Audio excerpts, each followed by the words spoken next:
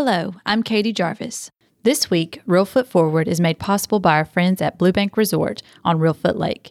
If you're looking for the best place on the lake for fishing, eagle watching, or enjoying some of the best catfish in the region, you'll find it at Reelfoot Lake.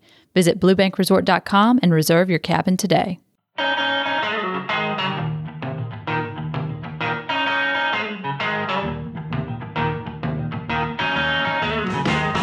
Welcome to Real Foot Forward from Discovery Park of America, located up here in the corner of beautiful West Tennessee. Every day at our museum and Heritage Park, we inspire children and adults to see beyond. And each week, we do the same thing here on our podcast. In today's episode, Scott sits down with Lindsay Parham, who is the supervisor of career technical education for the Weakley County School District. They talk about why students wear blue corduroy jackets in the middle of a heat wave and what she sees for the future in the world of agriculture. And later, join us as we discover something new here at Discovery Park of America.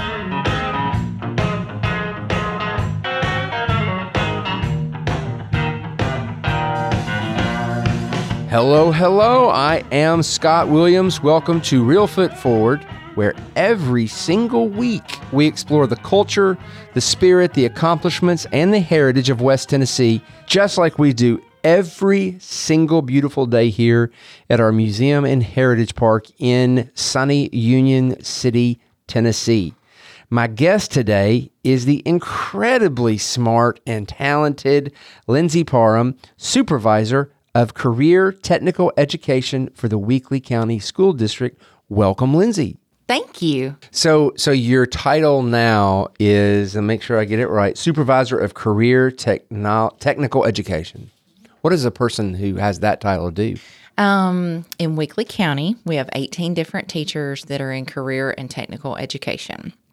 We have got agriculture, we have family consumer sciences, we have health sciences, manufacturing, computer applications and business management. The center of all of that is career and technical student organizations. Agriculture has kind of been the brainchild of it, and I may brag about it more because that's what I've been teaching for 13 years. But you've got the classroom aspect of it. Then you also have what we call a supervised agricultural experience program, which in a rural area like we're in, you've got kids who work on farms, but it goes much beyond that. It could be people that work in advertising, people that walk dogs, people that do landscaping, all of that will tie into it. And then the third component of it is that career and technical student organization. You've probably seen FFA members wearing their blue corduroy jackets around. So you are the perfect person to help me understand this. Okay. So in my previous job in Washington, D.C., we would have thousands and thousands and thousands of kids come in the hot time of the year wearing those thick, heavy jackets. Is there a significance to that? I actually did that in the summer of 2000. Okay. That is what the FFA refers to as official dress. You have a blue corduroy jacket that has not changed since FFA was established in 1928. You have the white collared shirt. Males will wear a tie. Females will wear a scarf. Up until 2014, ladies were required to wear at least a knee-length black dress and black stockings. And their state is black, on the back of the yes, jacket. Sir. Black closed-toed shoes, and the men have to wear black slacks. And in 2014, they changed it, and ladies could actually wear pants as well instead of the skirt. Every jacket has a little bit of a difference to it, but it's all the same as you go across. If you ever see a jacket that only has the FFA emblem in the center of the back and no words on it, that would mean that that is a national FFA officer. If you see one that has, we'll use example of Tennessee at the top, you have the FFA emblem and it says association at the bottom, that is going to be a state FFA officer. And then the cool thing is, I've always told my students when we go to Gatlinburg for state FFA convention in March, everybody's jacket is exactly the same until you look at the very bottom, and their chapter name is at the bottom. Okay. So When you're at the state convention, everybody's the same except for the bottom, and you look at that. When you go to national convention, chapters really don't mean that much. You look at the top of the emblem because then you see people from all 50 states. Well, I would always go and try to find Tennessee. I would Yes. say, where's the Tennessee rep? And then I would always pose for pictures, with the Tennessee. So I was person. kind of a rebel. I still am a little bit of a rebel. I do not like hose, especially in July. You don't want to be wearing pantyhose. And that was like a sweat factory, wearing that corduroy jacket in July, marching around all those monuments. Right. But they said until someone passed out, we could not take those jackets off. Because when you see that blue corduroy jacket, everybody knows what that means. Well, I don't want to be like a know-it-all, but what if they made also like just a little cotton jacket that they could also print the same things on to use in the warmer months? You would think that, but no. Well, They're pretty hardcore. That's my suggestion for. Yeah, it's pretty hardcore. They're going to stick with it. I'm just glad they got rid of the pantyhose for the ladies and the skirt. You can wear pants now because I was a rebel, I'll tell you. In 2000, Yeah. I was posing for the picture up there at the Lincoln Monument, and I didn't wear my black pantyhose. Uh-oh. They would not let me be in the front of the picture. I had to Wow. get back because if anyone saw that, they knew I was not in official dress. Oh my goodness, that's insane. Well, I'm True story. so glad to have that cleared up for me. Yes. because I have always it's been on my Yes. list. Like anytime I see it, I'm like, I got to figure that out. Yes. So thank you for that. FFA is probably the most recognized, but that may just be my perception because that's what I've been involved with. But you also have a health science organization called HOSA, Health Occupation Students of America. Now, little known fact: Okay. when I was a senior in high school, Okay. I was in health occupations education. Now, I don't know if that's like a sister organization or any connection at all. but- Probably. My sister, much older sister, was in FHA Okay. when she was in high school, Future Homemakers of America. And that has now changed to FCCLA, Family Something Career Consumer Leaders of America. Okay. But that's what goes along with your home ec, what you would normally think of as home ec. We also have DECA and yeah. FBLA, Future Business Leaders of America. Those are going to tie into our business courses. You have Skills USA, which tie into advanced manufacturing and mechatronics, which is really the big word right now. Everybody thinks we need to do that. These are basically what most people would think of as maintenance men. And these are all things to help kids who are trying to figure out what track they want to get on. What do they want to Correct. do for the rest of their life? And I hear a lot of people in this area talking about how we have a lack of There is. people to fill some of these really important jobs that There we need is done. such a shortage in our area. For years, everybody pushed, you must go to college. You must go to college. And one thing I always taught in my classroom, I made students do a resume. They had to do a cover letter, and you had to research a career. Now, when you research that career, you didn't just look up how much money you made, because normally a kid in high school is going to look at how much money they make, and that's the job I'm going to do. And for so long, people have heard the word college dropout or dropout in general and thought it was a bad word. So I always use the example, I have 2 college degrees, and my husband is a college dropout. He is a journeyman lineman, which is a trades job, and he makes twice what I make. And he's a college dropout, and I have 2 college degrees. And that always kind of helped my students. And they thought, okay, there is a bigger picture here. So we have really pushed students to go the post-secondary route.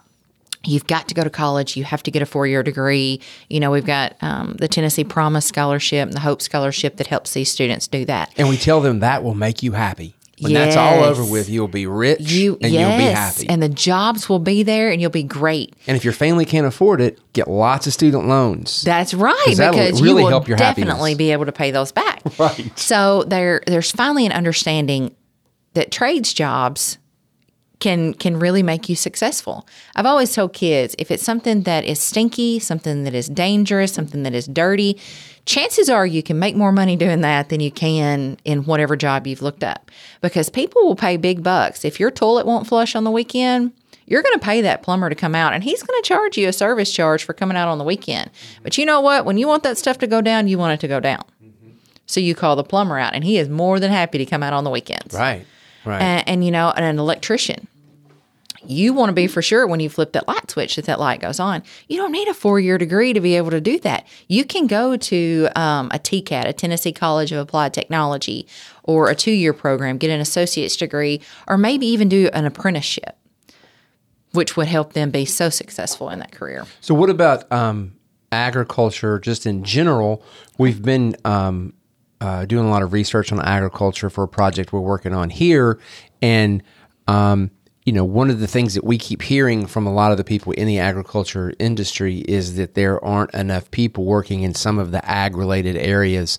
So I know that's sort of an area that's near and dear to your heart. So Yes. talk a little bit about agriculture as it relates to that. There are so many areas of agriculture that have become so advanced, but then again, there are so many that are basically the same way that your grandparents did it. My husband and I grow 6 acres of pumpkins at our house, and we both have full-time jobs on top of that. We're getting close to like your high season then. I know. Yeah. Yes. Okay. Yes, it's been a bad growing year, though. Uh-oh. Has it? We had 'Cause of all the- We had way too much water at the end of June, 1st of July, and Okay. it caused all the female blooms to abort. Oh. And then the roots did not anchor like they should have. So then we went 64 days with a 10th of an inch of rain. My plants are still alive, And but it's the heat. It's been really hot too. Does it that has been mess really it up hot. at all? Last year we had trouble with that. We had a real warm period, and we had a lot of heavy rain at the 1st of September. It beat all the leaves off of it, and then the sun came out, and it sun scalded probably 1,500 pumpkins sitting out in the field at our house.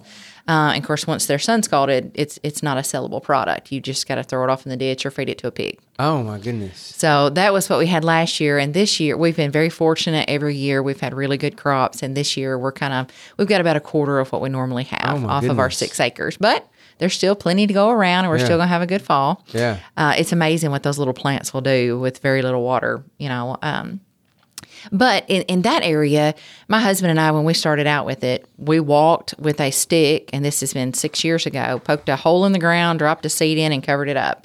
Now, we've gotten really advanced in our pumpkin farming, and we have a 1-row corn planter that he's put a John boat seat on and a funnel in between my legs, and he marks every 4 feet on the back of the tire on the tractor. So as that little stripe comes up, I drop 1 seed, and we drop every seed, roughly 1,000 seeds per acre. Wow. And we plant that all by hand. It's all harvested by hand.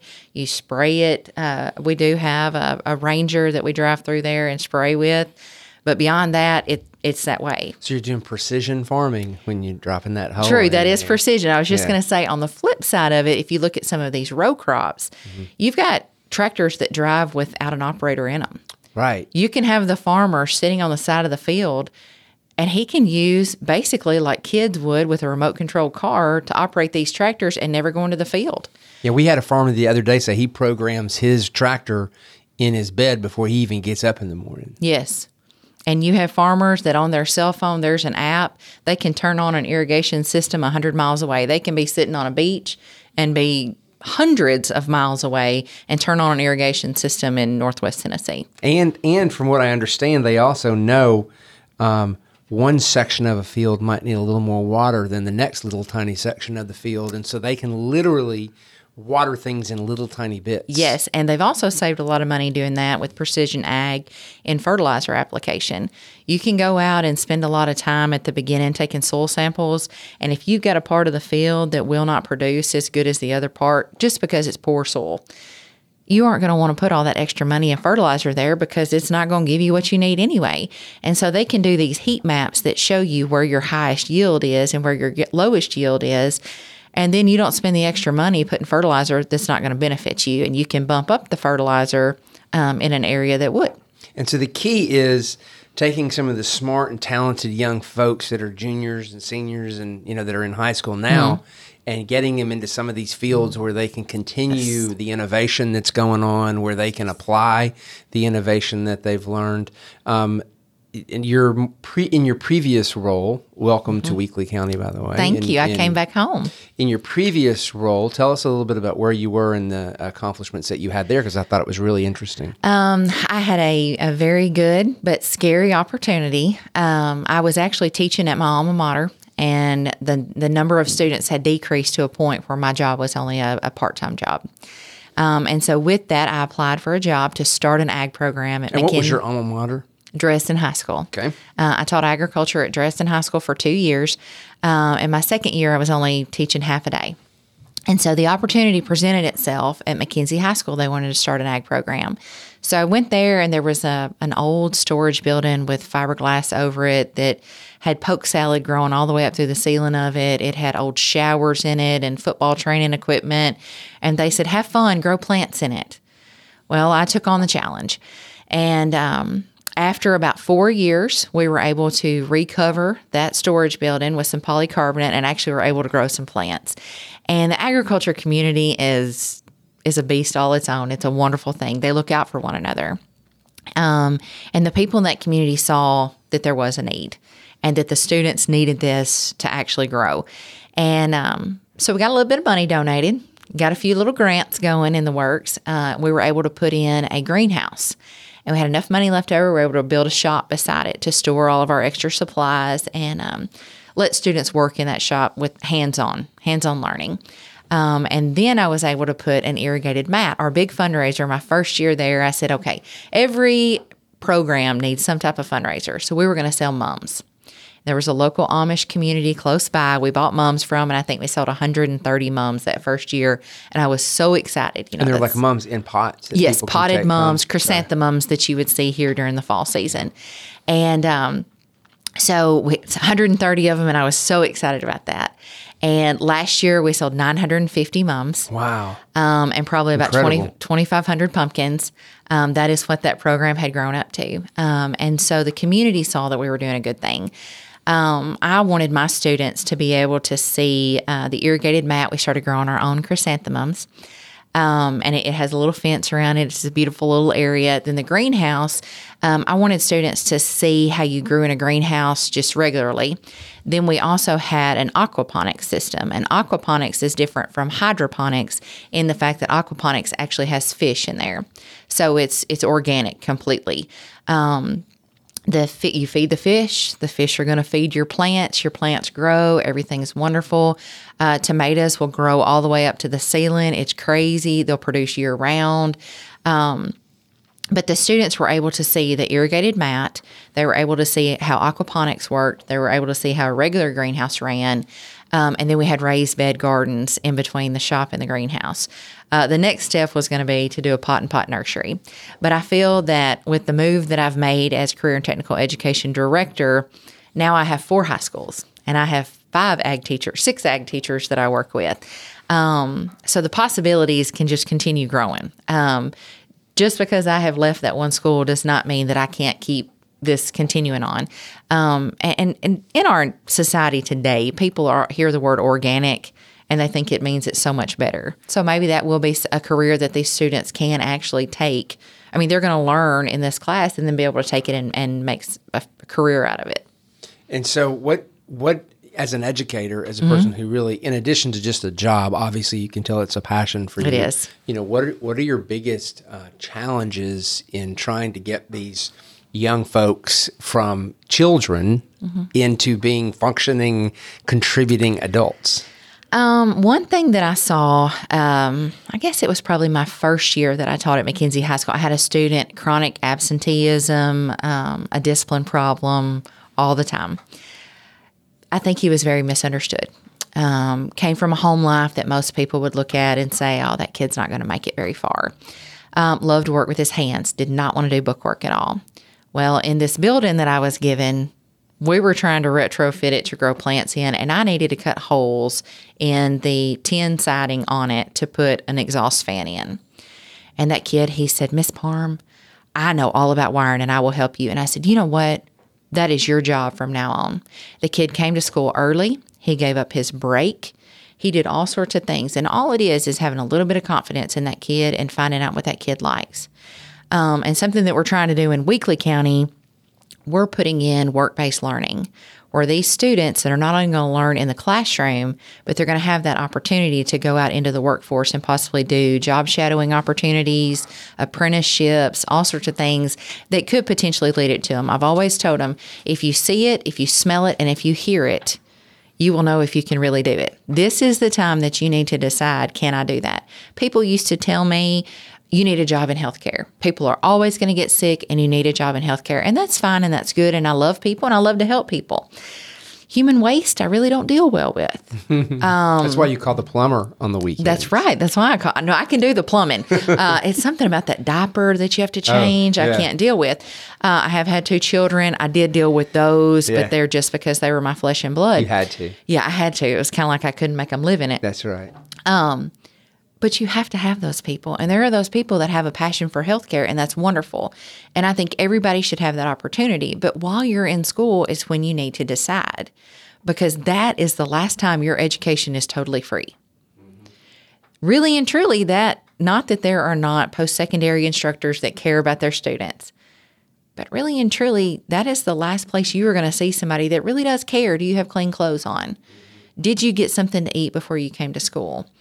And then you try to teach them on top of that. And so I think you bring those kids in and you love on them. And once they know that you care for them, they'll do anything you ask of them. Dresden High School was very, very good in competing in FFA contests. So when I left Dresden to go to McKenzie, I just assumed that's exactly how it was going to go. And we didn't win anything that first year. And man, it really started getting to me. And I thought, I really want my kids to be successful. And then I realized people look at success in all different ways. Everybody has a different measuring stick for how successful you are. And my students were able to take part in Farm Bureau Shooting Hunger in Middle Tennessee. And they came back and they said, Miss Parma, I want to do that. And I said, okay, you help me plan it. And so my kids came back 4 years ago, and we sat down and we started planning something. Of course, with a school, you can't use the word shoot, gun, anything like that without being crucified. So we came up with the name Blast Out Hunger.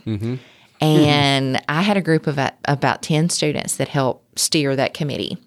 And we set up our first Blast Out Hunger event to benefit the Second Harvest Food Bank of West Tennessee and Hunters for the Hungry. And we raised over $12,000 in our first year and gave every penny of it to Second Harvest Food Bank and Hunters for the Hungry. And think of how happy that made them, how much they felt like they contributed. And I realized my kids don't want that little blue plaque that everybody else is going after. My kids want to make an impact. And not saying that they were better than anybody else, but I kind of feel like they maybe they were, they were a little special. I'm sure they were. But those kids still come back today. They've graduated and they said, can we help with this year's event? Right. And we did actually, after I took this job, we rushed it up and we're still getting donations in. So I don't have a total for what this last one did, but we were able to do it in July this past year. And Weakley County was gracious enough to let me go on and do that event one more time before I left McKenzie. But that's what my students wanted. They wanted to help others. I think as important as education is very important, but it's not one size fits all. And I think things like what you're talking about, things like the arts, in high school are very important to give kids who maybe don't fit the mold another avenue to find success. When my kids were in high school, it used to drive me crazy that the biggest pressure they would get to take AP classes, to get A's, to, grade point average. Oh, yeah. You got to get in cut was from the teachers, and I even had to tell a few, hey, settle down. I want happy, well-adjusted children, not just kids who took all AP classes. Well, and you still have those teachers that feel that way. And, I mean, in the world we're in, things are driven by test scores. We over-test our children, period. I mean, there's no other way around it. If you look at how many tests students take, it's outrageous. I just went to a meeting last week talking about dual enrollment opportunities in career and technical education. And that's fine and that is good. But I told the people at the meeting, most of these students want to get core courses out of the way. They don't want to spend it on an elective course. Most of the people that I see these days that are going to go back to the family farm are getting a degree because you need it. Right. You need to know about marketing your product, your commodity. You want to make for sure you can sell it. It's not your granddaddy's farm anymore. It's get big or go big or go home is what I always tell my kids. That would be the headline if we were doing a newspaper article. It's not your granddaddy's farm anymore. That's true. That is true. There are so many things, though, that people do just because that's the way grandmama or granddaddy did it. Right. But kids are having to learn. I went to college with several young men that the only reason they were there was because my daddy said I had to get a college degree. And before we graduated, they said, you know what, this is really going to benefit us. And they're going to bring things in. Tosh Farms is one that I like to look at. Mr. Jimmy Tosh has been raising hogs his whole life. And look at the multi-million-dollar farm that they are now running. And they just continue to get bigger and bigger. Yeah. And it is because they have diversified. And they know how to do it right. I mean, True. And if they don't know how to do it, they're going to get somebody in there that does know how to do it. Yeah, I wanted to just go in and look at the pigs, but it didn't work that way. Oh, no, you need to take a shower. And I worked in a breeding and farrowing facility, actually, while I was in college for I didn't Tosh have time Farms. to take a shower, but at Tosh Farms, and you got to step in stuff and put stuff on. And I mean, it's a big ordeal to go into there. Oh, yes. It's not just going and looking at the hogs. And on the flip side of that, the breeding and farrowing facility that I worked at, I was just a college kid, and it was just to make a dollar. That's the reason I worked there. And then it ended up being a passion. That happens a lot with things that I do. I don't know why. But when we got there in the morning, you rolled out of bed, you brushed your teeth, you went to work, you took all of your clothes off on one side of the shower, you stepped in the shower, showered in. They gave you your clothes on the other side. You went and did your job. When you got done, you took all of that off, left it there to be washed there, walked back into the shower, took the shower, and put your clothes back on that you came to work in. And we still managed to get a disease. It was PRRS is what it's called, porcine reproductive respiratory syndrome. And it makes these hogs abort prematurely. And so we would go out in the breeding barn and you would have little baby pigs. Some of them would be dead because they aborted too early. Some of them would still be alive. We'd have to scoop them up, try to save them. But we ended up having to depopulate that entire barn. Wow. Get rid of every hog that was in there. We had to power wash everything down, disinfect it. It had to sit for over a month to make for sure all the disease was dead and gone from it before we could repopulate that. So some people may look at that as kind of an extreme. Oh, you won't let me go in and look at your pigs? Why? What are you doing in there? Well, it's for the pig's safety. Right. And I've tried to explain to people, those animals, you look at a confined animal feeding operation and you think, oh, those poor little animals. They are taken so much better care of in that building than an animal that's just out on the farm. And that's what I hear from them quite often is, look, this is my investment. Why would I not take 100% the best care of my investment that I possibly could? Right. I mean, you look at it, they're in a climate-controlled facility.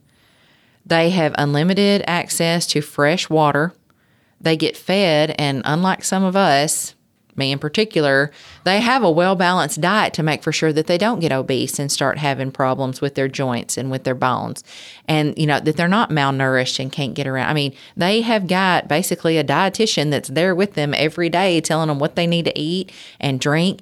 When they get sick, you know it immediately, and you're able to give them some type of medication to make them feel better. And so I just feel like they are some of those. Now, I'm not saying there's not a bad apple out there. There's always a bad apple that will ruin it for everybody. Right. But 9 times out of 10, that animal is more or better taken care of than, probably we are in some instances. I know that here in this area, because we just went through the whole fair thing. Yeah. That, the kids, and I'm fascinated by this everybody was explaining it to me. A group was explaining it to me like, it's something happens everywhere, but kids get baby chicks. And so why don't you tell a little bit about what happens with that whole process? Okay. So children in Weakley County are mistreated because there is not a Weakley County fair. Okay. So you have to go to the big Obion County Fair if you want to see a good fair. But these students, it teaches them responsibility. It teaches them animal husbandry. And at the end of it, you're going to sell your animal and you're going to get some money out of it. And that's what drives all of us. And so they get chicks. Is it chicks and cows and calves? You can get a chick, you can get a calf, you can get a pig, and you can get a goat. Yes. And then you raise it, you take care of it, you name it maybe. Of course. Any pet that you have, you name, right? Right, of course. But then you have to you have to give them that hardcore farm kid lesson. Yeah. That then you eat it. You eat it at the end. That's the bad part about it all. It feeds all of us. Right. Yeah. But that's their pet. And they're going to walk it around on a leash. My daughter, we don't go to a fair, but we may or may not have some chickens that she walks around on leashes because, that's the cool thing to do. Because if you can do that, why not? Right. If you can walk your rooster around on a leash, you want to. But then there's an auction, right? And so people bring money, and theoretically, if you have a rich granddaddy, I think that happened last year here, didn't it? Yeah, if you have a rich granddaddy, then they bid more, and so then the parents hopefully take that money and invest it. Correct. You know, for the student to either go to college or apply to a technical school. And as the student gets older, if they are in FFA, that can become their supervised agricultural experience program. They can actually start a herd of goats or a herd of cows or whatever they want to, and you may start out with that heifer that you were showing, which would be a female cow. Mm-hmm. You got that show heifer that you have. Well, then you breed her, and she has a calf. Well, now your herd went from 1 to 2. And their money that they get for showing, because even if you don't sell it, you're still going to get prize money for showing your animal. You can use that to put back into your program, like for feed or for vaccinations or for medications, or maybe you need a pretty new halter or a shiny little belt to make you be a good showman. See, if I was a kid, I would try to find like a two-headed calf or something like that. Yeah, they don't live very long. They don't. But do they win a prize if you bring that to maybe Guinness Book of World Records, the craziest thing? Maybe something, but they don't. So that's really not. You don't discourage want that. That's a mutation. You don't want mutations. Yeah, gotcha. they don't like. Okay. Well, it's fast. I didn't get to go to the fair this year. I was so disappointed because I was really excited to get to see. It is hardcore, like cutthroat. People tell me it, and people were really going into great detail. I'm telling you, there was. I want to say maybe $25,000 for a chicken last year at Obion County, and it was one of those rich grandma kind of things. Yeah, that was. I would love to have a $25,000 chicken. I'd sell her in a heartbeat. Too. I don't care what her name is. She's Next gone. year, you may see me walking around with a chicken on a leash. Chicken on a leash. Trying to get somebody to pay that much money. So what is your vision? What do you see 3 years from now for this new gig that you have? So my new gig is coming with a lot of hurdles. Mm-hmm. My focus has always been, will always be what is best for the student. So we have formed a committee, CTE advisory committee is what we call it. And I brought in industry partners and things. I want to know where the jobs are. I don't want to train the best worker to ship them out of this area. I want to train a good worker, and then I want to keep that worker here. I want to keep them in our area. So I've tried to bring in business and industry and say, hey, what do you guys need? I'm working to fill out grants to try to build up our existing facilities.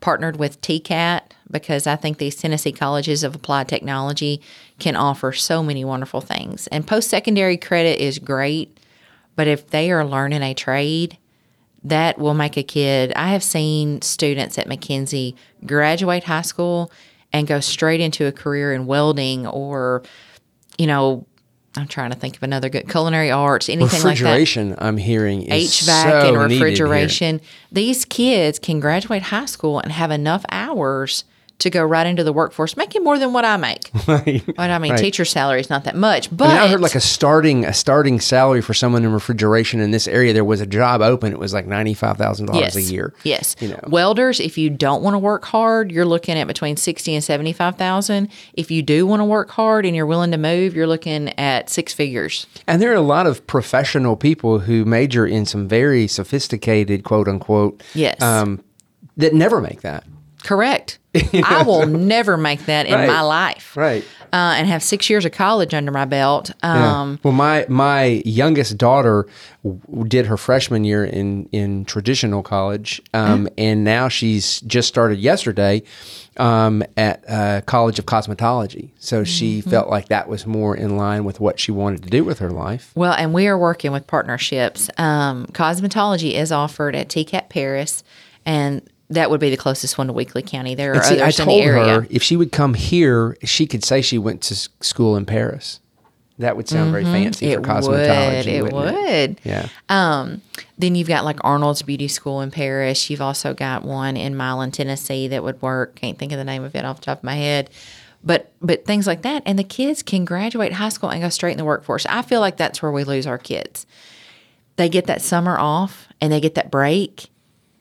And then they really don't know what they want to do. Mm-hmm. One good thing that we're working with as eighth graders, we ask these kids, we say, okay, you're 12, 13 years old. Let's go ahead and lay out what your focus of study is going to be for your high school career. Right. Dude probably didn't even pick out his clothes this morning by himself. Mama did that for him, okay? Right. That's how I ended up in health occupations education. Okay. I thought I wanted to be an EMT. And so that seemed to be the closest thing. So I checked that Right. box, and I didn't even realize I joined anything. Right. And so you had no exposure to what you were signing up for, you know, and these kids are stuck in these pathways for the most part. Very hard to get out of that once you've chosen it because there are so many requirements for graduation, very little wiggle room for electives.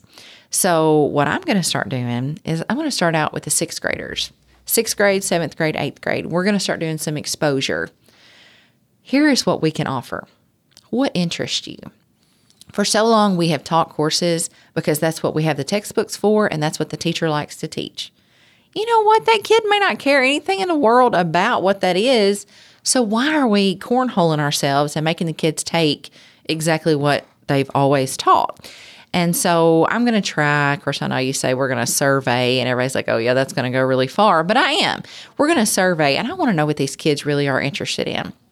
Now, in 6th grade, I don't know how much weight you would take with that, but you can kind of get an idea, a feel for how that group is. It'd be interesting to know just what they would say, you know? Correct.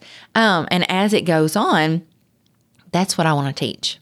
Mm-hmm. In my opinion, as an educator, when you get comfortable, you're not growing and the kids aren't growing. If you don't have to do a little bit of study and research at night before you go in the classroom the next day, how cutting edge are you really teaching? Mm-hmm. And so I kind of want to keep our teachers on their toes too. You all need to be evolving as everybody else around us is. Mm-hmm. And I don't think I think business, we kind of get overlooked around here. Business and industry in Northwest Tennessee kind of overlooks us a little bit because we don't have a trained workforce. And if we can better prepare our kids, we're just going to send them to the university. And see, I would make the argument that because we have this gigantic museum and heritage park right here, that the hospitality industry will continue to grow, and we're going to need some really good hospitality workers. We have actually been talking about that. I've been in several discussions about that with the garage project at UT Oh, yeah, Martin. sure. And with the hope of the convention center, the large convention center coming into Weakley County. I've heard about that. Yes. Yeah. Wouldn't that be nice if it came about? That would be very nice. And so in order to fill those jobs and here with the Discovery Park of America. And with restaurants coming this way, 3 brand new hotels right next door. Mm-hmm. I really think we are going to need people who know what they're doing when it comes to all the areas of hospitality. And I think sometimes that's overlooked. Mm-hmm. When you think about culinary arts and hospitality, normally people think about more metropolitan areas. Mm-hmm. They don't think about, but look around, people. We need those. Right. There are more jobs than McDonald's in culinary arts. Yeah, that's right. And I think sometimes we're kind of just overlooked because of our size. But if we can get them going in that direction, I think that would be a shot in the arm for everybody. Well, I for one am very glad you're here. Yes. So thank you for coming back to this area. And of course, you can count on Discovery Park to do anything we need to do to help. Thank you. We would appreciate it. You are very welcome. And if anybody, do you have anything online or anything where people can see more about what you're doing, or is that to come? That is to come. Okay. Weekly tweet? count. Are you a tweeter? I'm not a tweeter. Oh, but we have a wonderful PR person with the Weakley County Schools, Miss Karen Campbell. Miss Karen Campbell is a force to be reckoned with. She is. You better watch out, buddy. She has a good Twitter. So if anybody wants to get to you, go to Twitter, look for Karen Campbell. That is exactly how I got here today, was Miss Karen Campbell, because she is all about Twitter and she is all about Instagram. That's right. You didn't even know you were going to be podcasting. That's correct. This is your first podcast, this right? This is my first podcast. There you see. I'm so glad that we could. Hopefully, we were a good first experience for you I've on loved podcasting. I've loved it. I hope everybody's still listening. There's thousands of people who are still listening right now. More and more, they're calling their friends, telling them to download this podcast. Yes. Thank you very much, and I hope to see you and a whole bunch of your students here again very soon. Me too. Thank you. And now Andrew Gibson is taking us behind the scenes at Discovery Park of America to see what we may be able to discover today. Thank you, Scott. I am Andrew Gibson with the Education Department here at beautiful Discovery Park of America.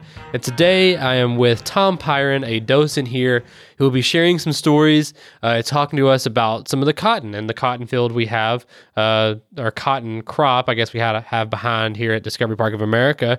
So my first question for you, Tom, is how are you doing today? Oh, it's been a great day. Yeah, it's always a great day at DPA. It really is. Yeah. A lot of good families here today. Yeah. So Tom, let's start talking about the cotton crop out back. I'll just tell you a little bit about my background, but I grew up in Memphis, which is not really what you'd call a cotton area, but I was the first generation to grow up in the city. All my family had lived for generations in McNairy County, Tennessee, and my grandfather was a cotton farmer. That is where I really learned to appreciate the rural life, and I love going out to visit him, especially during the cotton harvest time, because it's exciting when you can get into the cotton, and especially when the cotton crop is good and it's easy to pick. I had to remember that I would go in and enjoy working about an hour or two, but there were folks that worked for him that would work long, hot days. But I really saw the joy in harvesting a good crop of cotton. When the cotton would come in, the workers would fill up these long cotton sacks that they'd carry over their shoulders, and they would fill them up full, and that's how they would get paid. They would take those and have them weighed, and they'd get paid that amount for whatever poundage they'd picked. Now, real quick, I'm sorry for interrupting, but when is the ideal time to pick cotton? That's one of the cool things about us having a cotton crop here, because cotton, even though cotton, we have such a heritage of growing cotton in West Tennessee, a lot of people, especially young people, don't know the life cycle for cotton. But cotton has recently been in the blooming stage, and it's really, when you go by a cotton field that's blooming, and out back of the Discovery Center, it's blooming right now, and it's a real pretty yellow bloom. After that has bloomed, then it starts right at the base of the flower is the bowl, and the bowl starts swelling up after the flower is gone, and after it swells up to a certain point, and if the weather is nice and dry, it bursts open, and there's the cotton. It still has to dry quite a bit because you want the cotton to be nice and dry, and all the bowl around it is going to be dry.